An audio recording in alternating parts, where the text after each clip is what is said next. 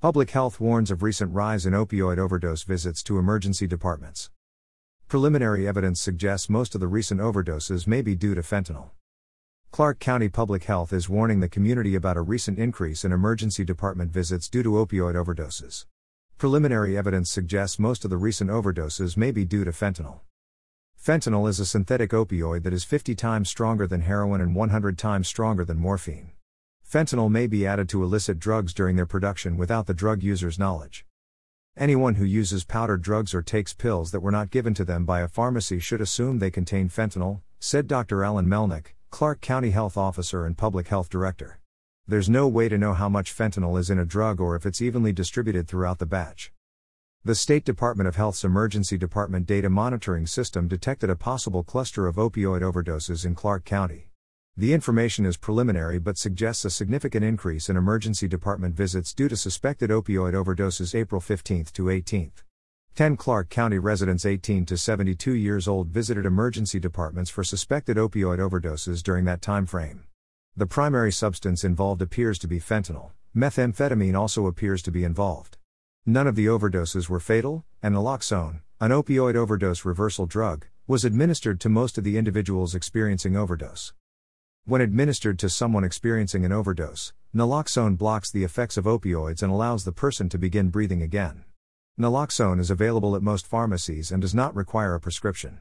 Washington residents can have free naloxone delivered to their home or find community locations providing naloxone, including local naloxone vending machines, by visiting stopoverdose.org.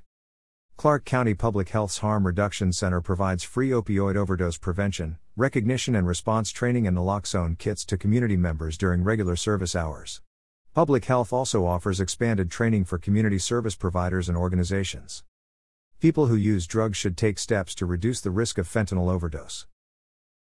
Carry at least 3 doses of naloxone and know how to use it. Let friends know that you have naloxone, where you keep it, and how to use it. Don't use alone. Someone using alone cannot call for help during an overdose. If you are going to use alone, call a friend or never use alone at 800-484-3731 so they can send help if needed. Don't mix drugs. Mixing different types of drugs, like opioids, alcohol, methamphetamine or cocaine increases your risk for overdose. Call 911 if someone overdoses. The state's Good Samaritan overdose law protects you and the person you are helping from drug possession charges. An overdose involving fentanyl is similar to overdoses of other opioids, but it can come on much faster and stronger than a typical opioid overdose. Overdose signs include: won't wake up or hard to wake up, slow or no breathing, gurgling, gasping or snoring, pale, ashy, cool skin, blue or gray lips or fingernails. People experiencing substance use disorder can be connected to local treatment resources and community services by calling the Washington Recovery Helpline at 866-789-1511. The 24-hour helpline also provides anonymous, confidential emotional support for Washington residents.